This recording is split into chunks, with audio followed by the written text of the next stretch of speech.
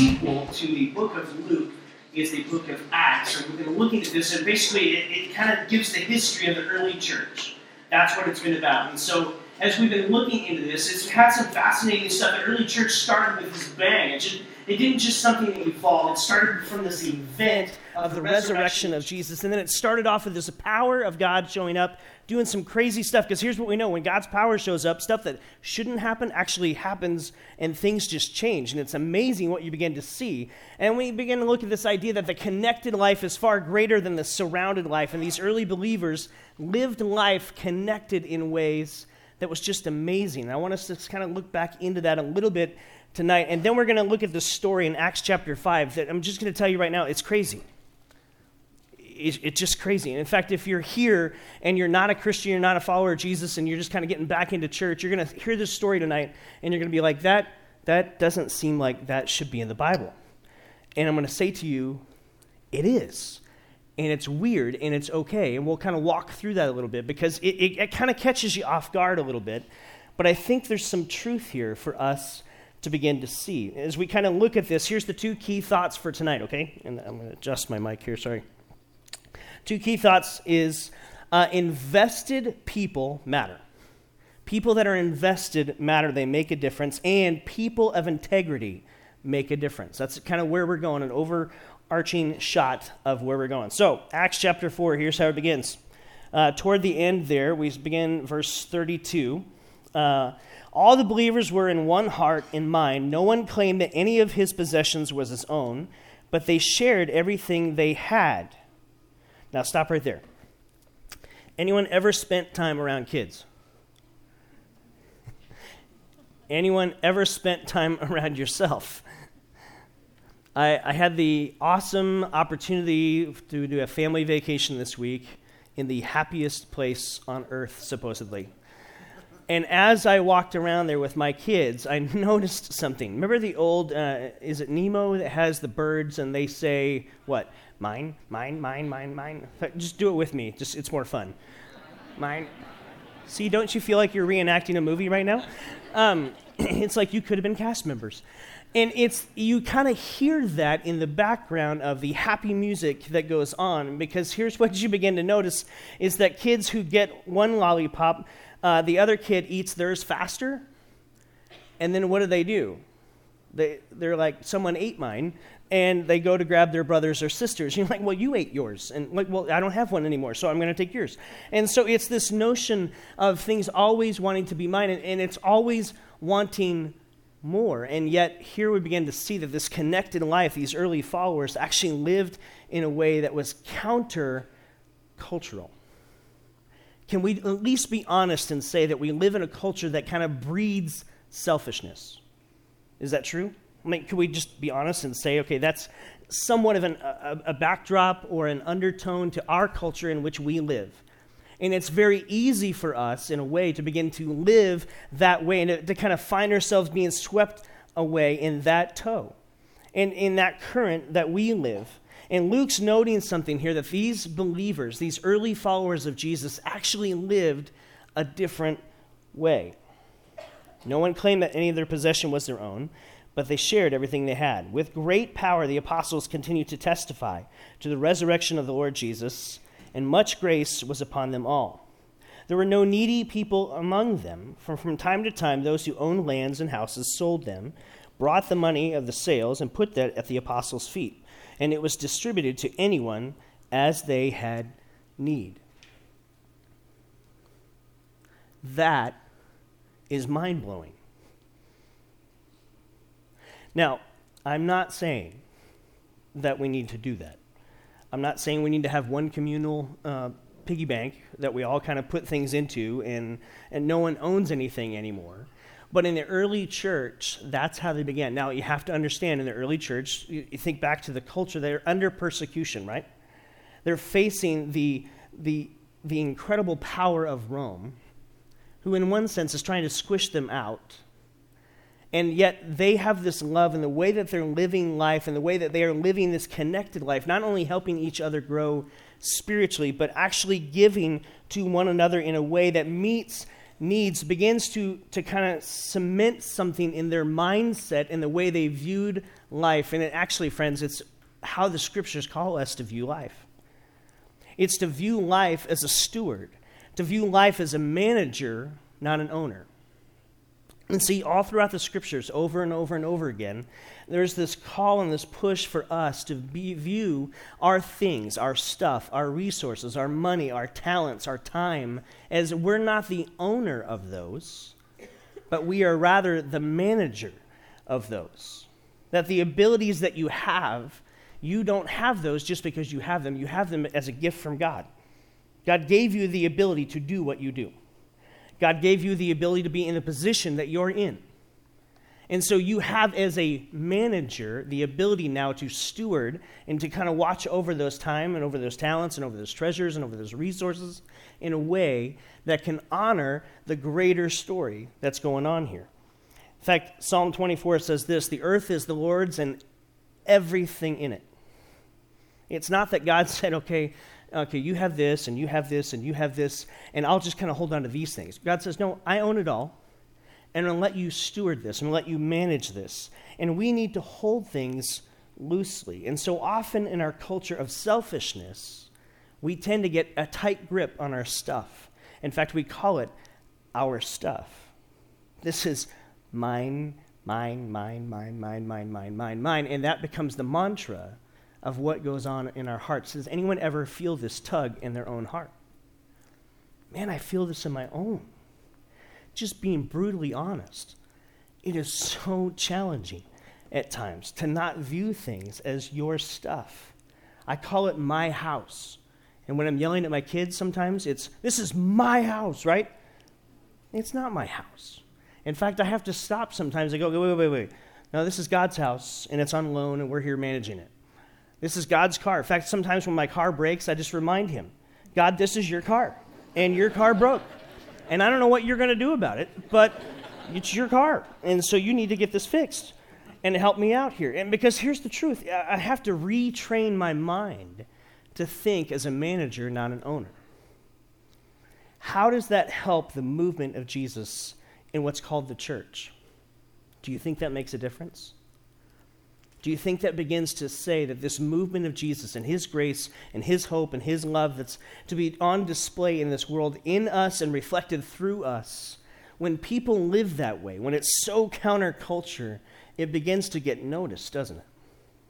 Can you imagine being back in this first century and people are living this way, and it's not this claw yourself and pull everything and hoard it into yourself, but rather this notion where people were giving freely?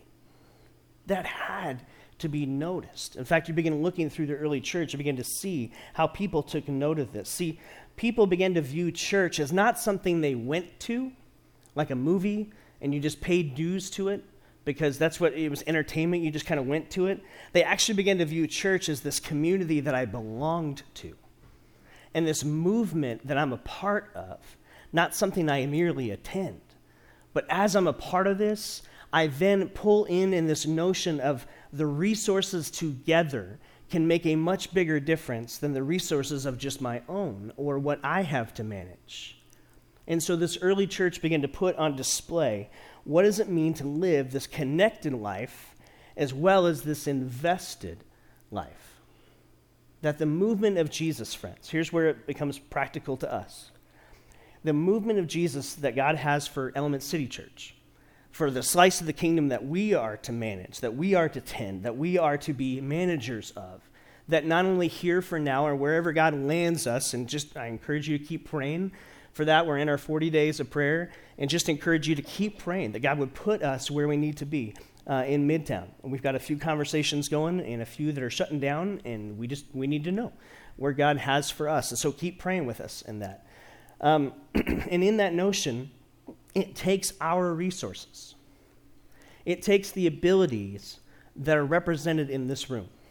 You know, I love to watch our worship team, and I wish you could meet some of our tech crew, and just the things they can do blow me away, because I can't do them. I wish you could meet some of our connectors and the way that they connect with people and the way that they invest their lives and kind of give their heart to people in a way that begins to say, here's something that connects with people. In fact, we got an email this last week of a person who came this 2 weeks ago who just was walked in and taken care of, and they said, there's just something about this place, and it takes all of us investing in that. And as we move forward, as we become a full-fledged church, it's going to take the efforts of some of us who have the ability to work with students and who just love students. We have a number of students. We don't even have a student ministry yet, but we know we need one and we want one. And it's going to take some of us pulling our resources and our time and our talents into those. Working with our kids ministry, with eKids, and working with different avenues of security and just all kinds of stuff. Small group leaders down the road as we do home groups later in the fall. As we begin to launch new things, we need people. But see, it also takes the investment not just of your time and of your talents, but also of your treasure. See, that's what the early church was doing, of saying, hey, we're investing who we are and what we have, because we're managers, not owners. And as a manager, I'm going to invest a percentage of what I give. Here, I'm just giving you an example. This is what Amy and I do. We set aside a percentage of our income, and we say we want to be a part of Element City Church and be a part of the movement of Jesus here. And so every time we get paid, we kind of log on. We do it online. And we log on and we say, hey, here's the percentage that we're going to give. And we do that together online, make that payment, and we kind of say, hey, we're invested. We're here. We're here to make a difference. We're here to see this go somewhere and to make a difference, not just to be our home church. Because here's the blessing of our home church. It's where I get to raise my kids. It's where I get fed spiritually. It's where I get to worship wholeheartedly. It's where I get encouraged with people around me. It's where I get people who come alongside me when I'm struggling. That's the power of a home church.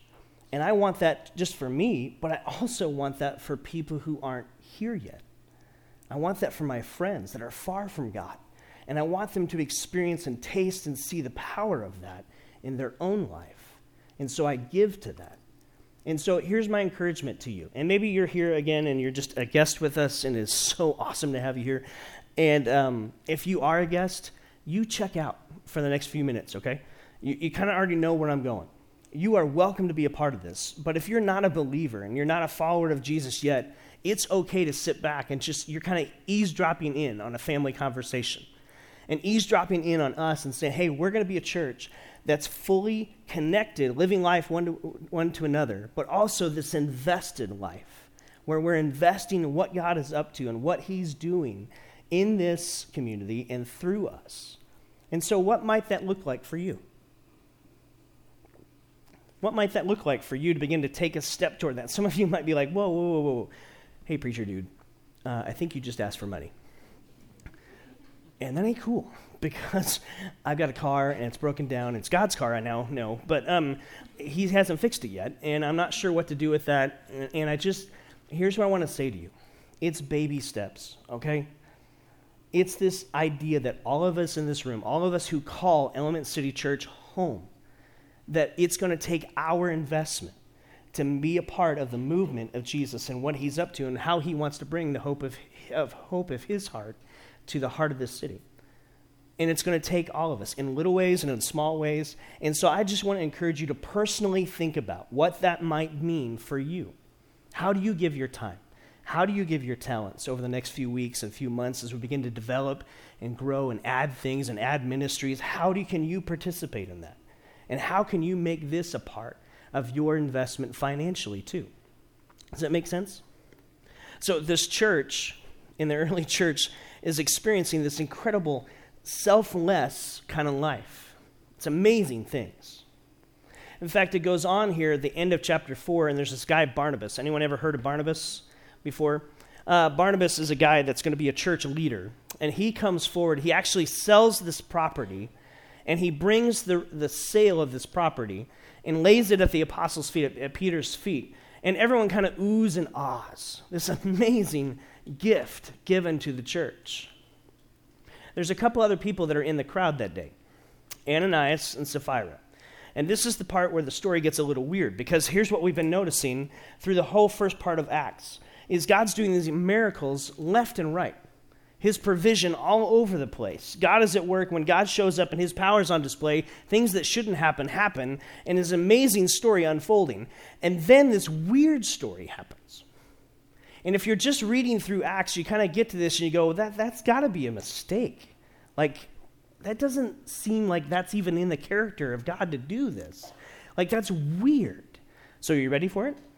Here's the story that begins to unfold. So Barnabas, we know, has sold his land and brought this wholesale and brought it as a gift, not to get accolades, not to get the honor that, he was there. He was just saying, hey, I want to be a part of this movement of what the early church is about, these as followers of Jesus. And if you want to follow along, you're welcome to do that in your Bible. If you have your phone, you can also go to YouVersion. If you're on that and you know what that is, then we actually started doing notes on YouVersion. But here's what happens. Ready?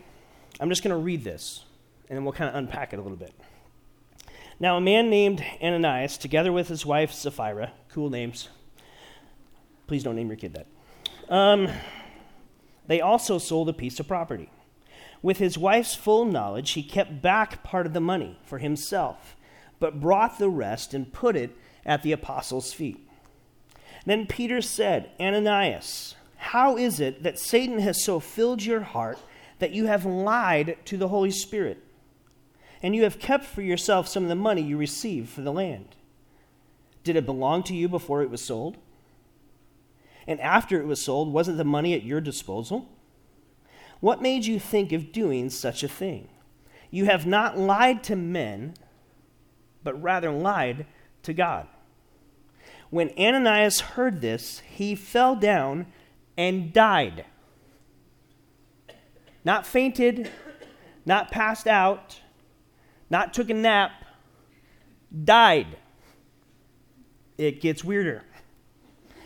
When Ananias, he heard this, he fell down dead. Great fear seized all who heard what had happened. Then young men came forward, because he must have been a big guy. They needed a bunch of people to wrap him up. They wrapped up his body, carried him out, and buried him. About 3 hours later, his wife came in, not knowing what had happened. Man, that is bad pastoral care right there. Peter asked, tell me, is this the price you and Ananias got for the land? Yes, she said, this is the price we got for the land. Peter said to her, how could you agree to test the Spirit of the Lord? Look, the feet of the men who buried your husband are at the door, and they will carry you out also. At that moment, she fell down at his feet and died. What? Then the young men came in, finding her dead, carried her out, and buried her beside her husband. Great fear seized the whole church and all who heard of these events. What? Do I want to be here right now?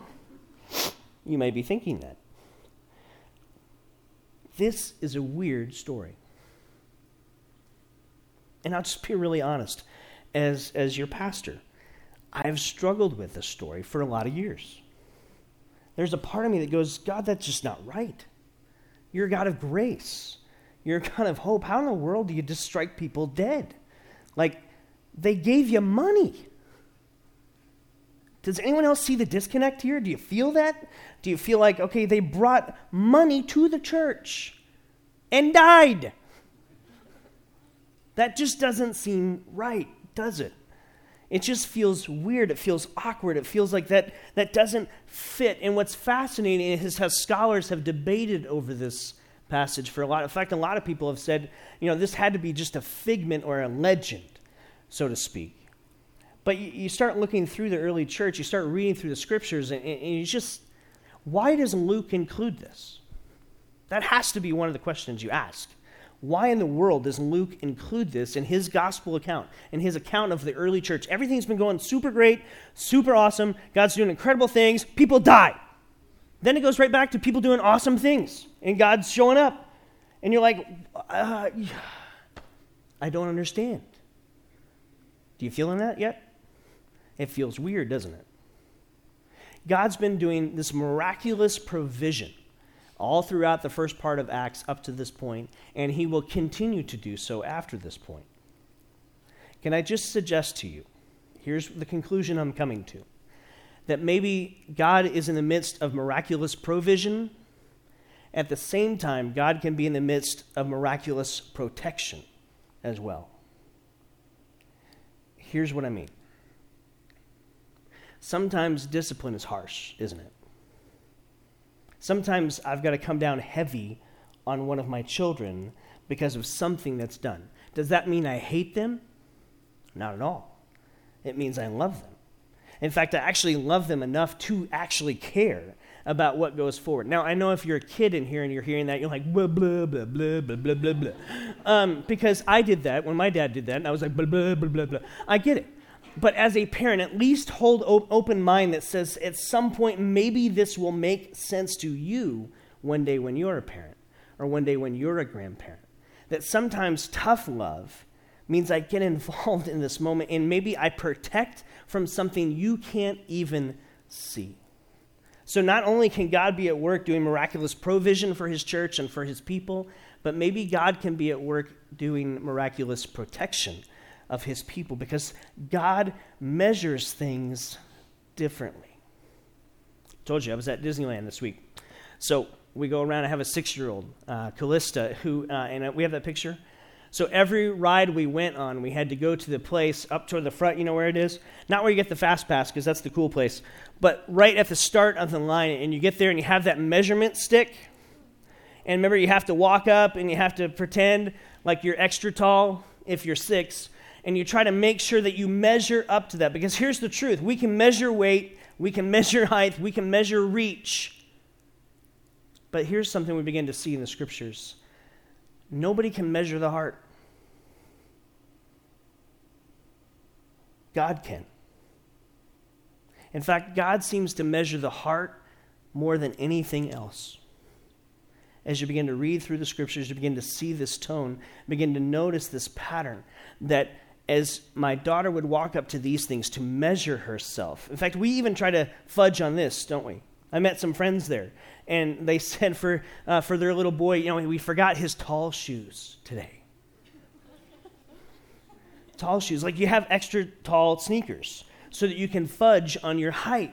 And we try to do that, right? We call it the cover-up. In fact, I have a couch in my house. It's a beautiful couch.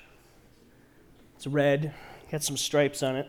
If you've been to my house, a few of you have, there's 2 big pillows that sit on either end. And what you don't know about my couch is it's super comfortable. You should come over sometime. It's super comfortable. You can rest there. But here's what you don't know just looking at my couch. It's a beautiful couch.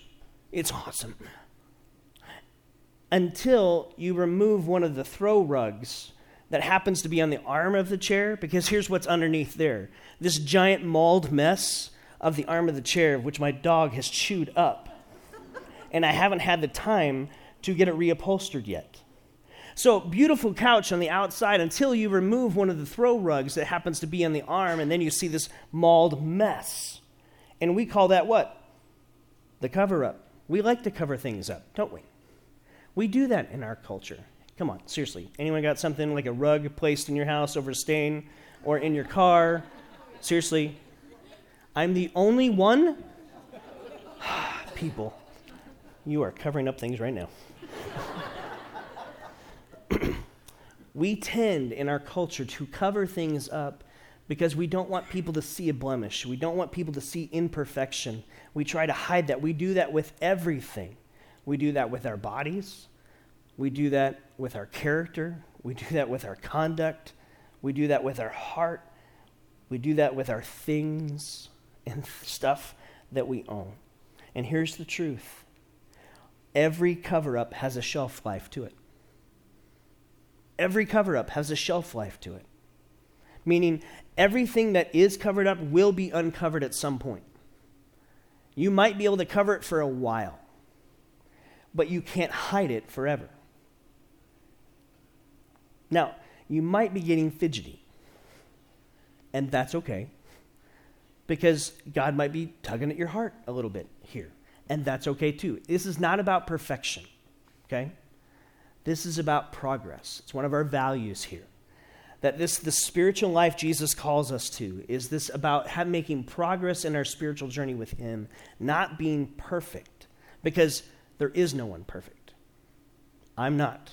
You're not. We're all on the same level playing field there. That's why we all need grace. That's why we need hope. That's why we need God. And that's why we don't want to live a covered up life. We want to become kind of people who are what you see is what you get kind of people, right? That's what I want. Why is that so hard to hang on to at times? Have you ever asked yourself that question?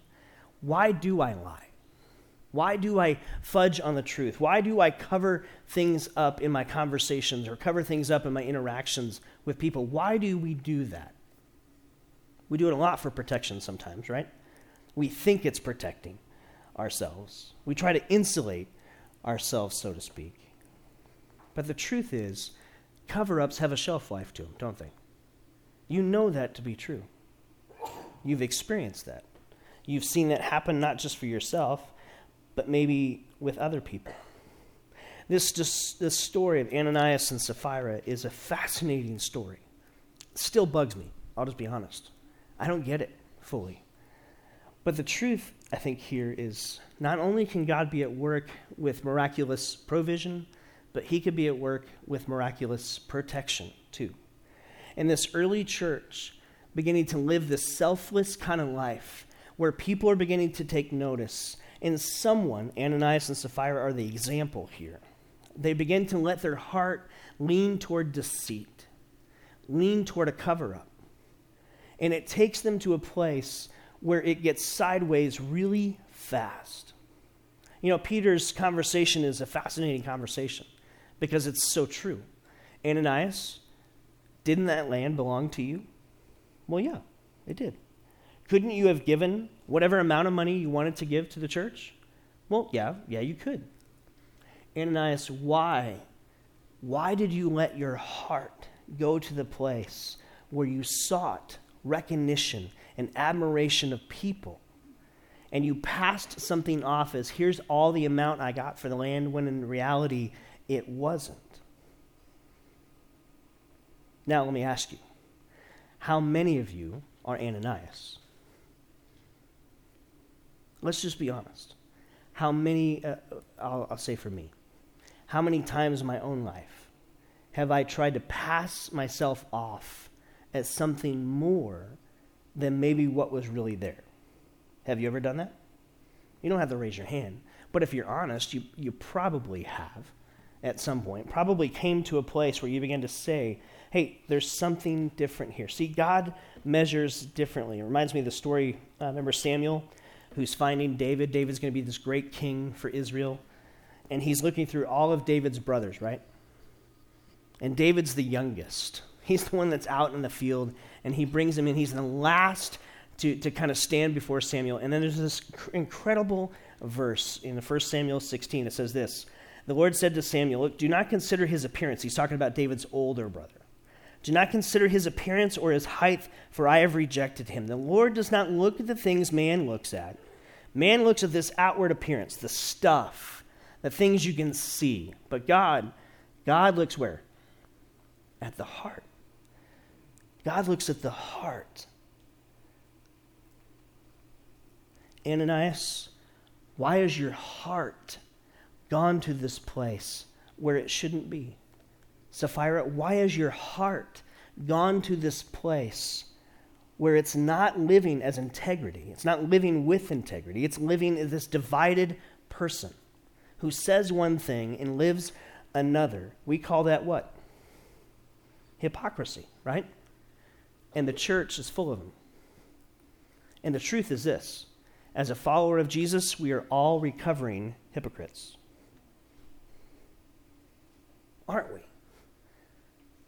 I'm not going to stand up here and say I'm perfect, nor should you. I know you. You know me. We're not.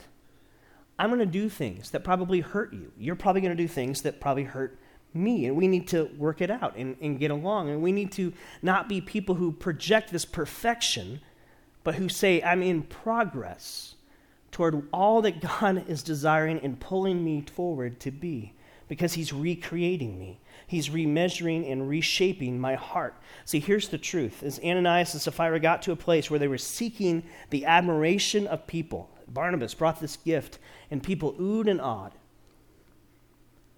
And friends, that's a dangerous place to be if you let it stick with you and you seek out the oohs and ahs. Because it gets you to a sideways place where you begin craving the admiration and the attention of people more than the approval of God. And here's the truth for you. Aim to have your actions win the approval of God over the admiration of people.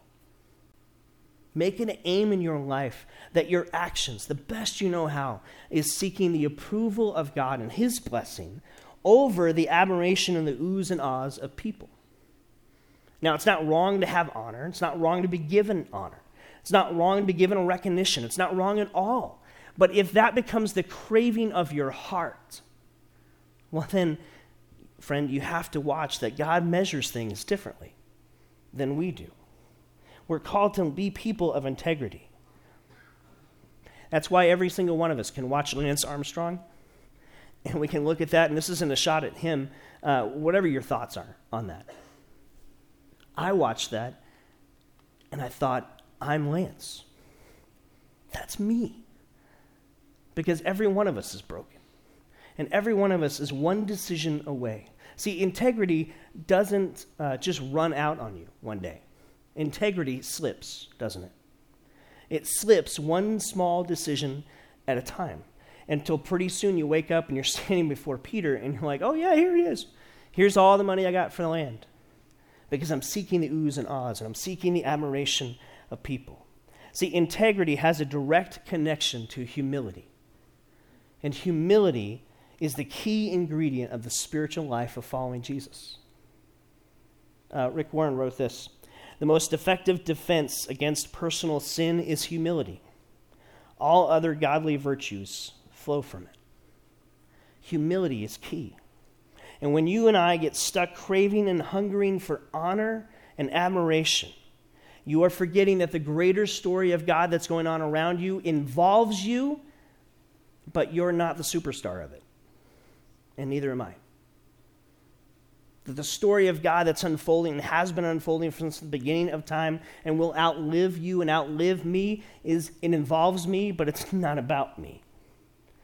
It's about His story and about His glory and about His fame and about His honor, because He is holy and He is set apart and He is divine and He is God and I am not. And the notion is when we begin to live life that way, to say, God, oh yeah, you're God, I'm not. Then we can approach a story like this and we can wrestle with it. Honestly, wrestle with it. God, I don't understand. I don't get, where's the grace? Why didn't He get, a second chance? Well, I know He's with you, and death is just the end of this life and the beginning of eternal life with you, but why? I don't understand that. Now, you might be going, okay, well, is that going to happen to me if I try to put one by God? I don't know. I hope not. I don't think so. Because I see so many examples throughout Scripture of God's grace and His hope, but I can't stand up here and tell you no, because it happened. Isn't it interesting that Luke would include this story? See, if you're writing a novel and you're wanting people to buy into this, you don't put that in it, right? If we're just honest, unless you're telling the truth. And you're allowing God to be God, and for you not to be, and for you not to have all the answers and to make everything fit in a little tiny box and wrap up neatly. If God can be God and stand outside of you and me, and Jesus can call us friends, then we are His friends. He said so, but He is still God, and I am not, and neither are you. And so it's this challenge, this pull, this tension, if you will, of both. And here's what you begin to see through the story of Ananias and Sapphira. See, greed corrupts and contaminates relationships. And maybe part of God's protection in this story was to say, friends, what we have here, this movement of Jesus, is such a beautiful thing. I don't want it to be contaminated yet, because it's got to find traction and it's got to go, because this is a message for the whole world, not just Jerusalem and not just Judea, but for the ends of the earth. and begin to see this pop up in different places. See, deceit destroys trust, doesn't it? You've all been on the receiving end of that. Deceit has a way of destroying trust. But generosity and honesty, it cultivates relationships. And it begins to build healthy community. And this early church had to wrestle with these things, that these cover-ups could not happen. And it's a challenging passage, and I don't know what all it even means for us. I just knew I couldn't go around it. Here's what I came to this week. I didn't want to preach this because it's uncomfortable. It's weird. It just seems like, okay, if you're trying to get people here to hear about God and you're going to tell them about dead people who brought money to God, like that just seems, what? Here's what I would say to you. God's God and I'm not. And how he runs things and how he does things is pretty consistent with his nature. And it's pretty consistent with grace and hope and love. But God is God and I am not. And he can change his mind. And he can do things that I don't necessarily see a conclusion to. But what I'm telling you is I do believe that God is not only providing for his people, but at some moments in time protecting his people. That seems to make sense to me in this story, even though I still struggle with it, just being honest.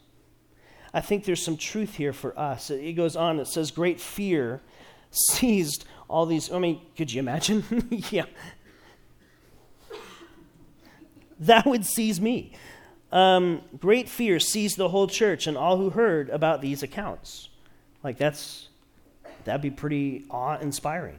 Okay, well, maybe God doesn't fit in my box like I thought he did. Maybe he just does things differently at times.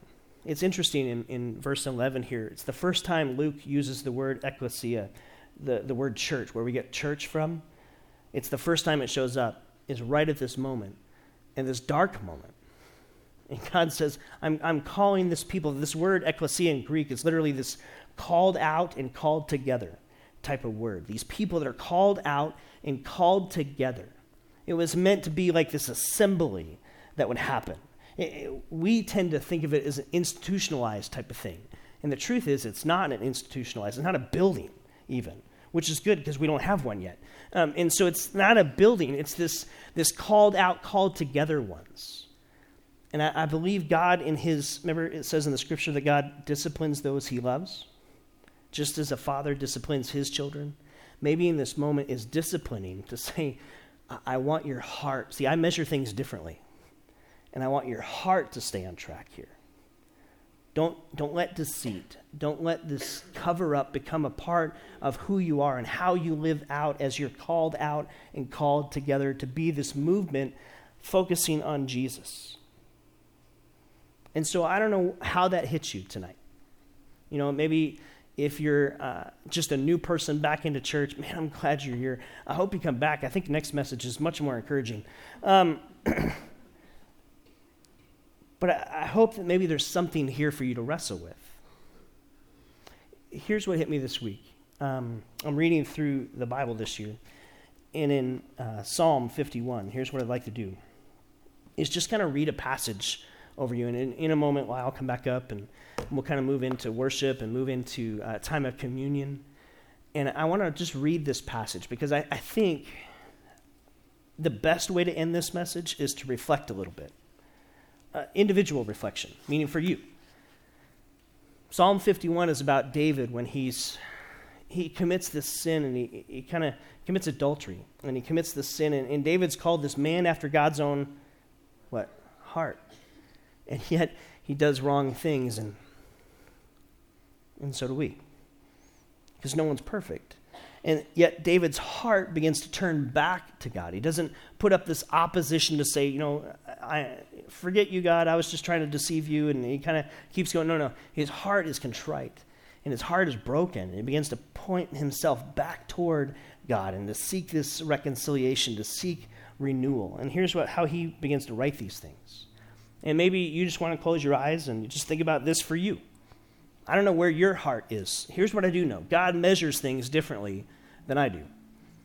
I measure by things I see. things I know, things I notice. God measures the heart, and only He could do that. So maybe as you hear these words, there's something that comes to mind for you, and maybe this is just a moment to say, God, I just want to confess this. I want to own up to it. Ananias and Sapphira had that moment. They didn't take it. David writes, "Have mercy on me, O God, according to your unfailing love, according to your great compassion. Blot out my transgressions. Wash away my iniquity. Cleanse me from my sin. For I know my transgressions, my sin is always before me.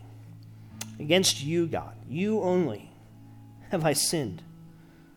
I've done wrong what's evil in your sight, that you're proved right when you speak and you're justified when you judge. Surely you desire truth in the inner parts of who I am. You teach me wisdom. Cleanse me, God, and I will be clean. Wash me, and I will be whiter than snow. Let me hear joy and gladness. Let the bones you have crushed rejoice. Hide your face from my iniquities. Blot out my sin." And then this beautiful phrase, maybe the phrase for us this week, this prayer. God, create in me a pure heart, O God, and renew a steadfast spirit within me. Create in me a pure heart, O God, and renew a steadfast spirit within me.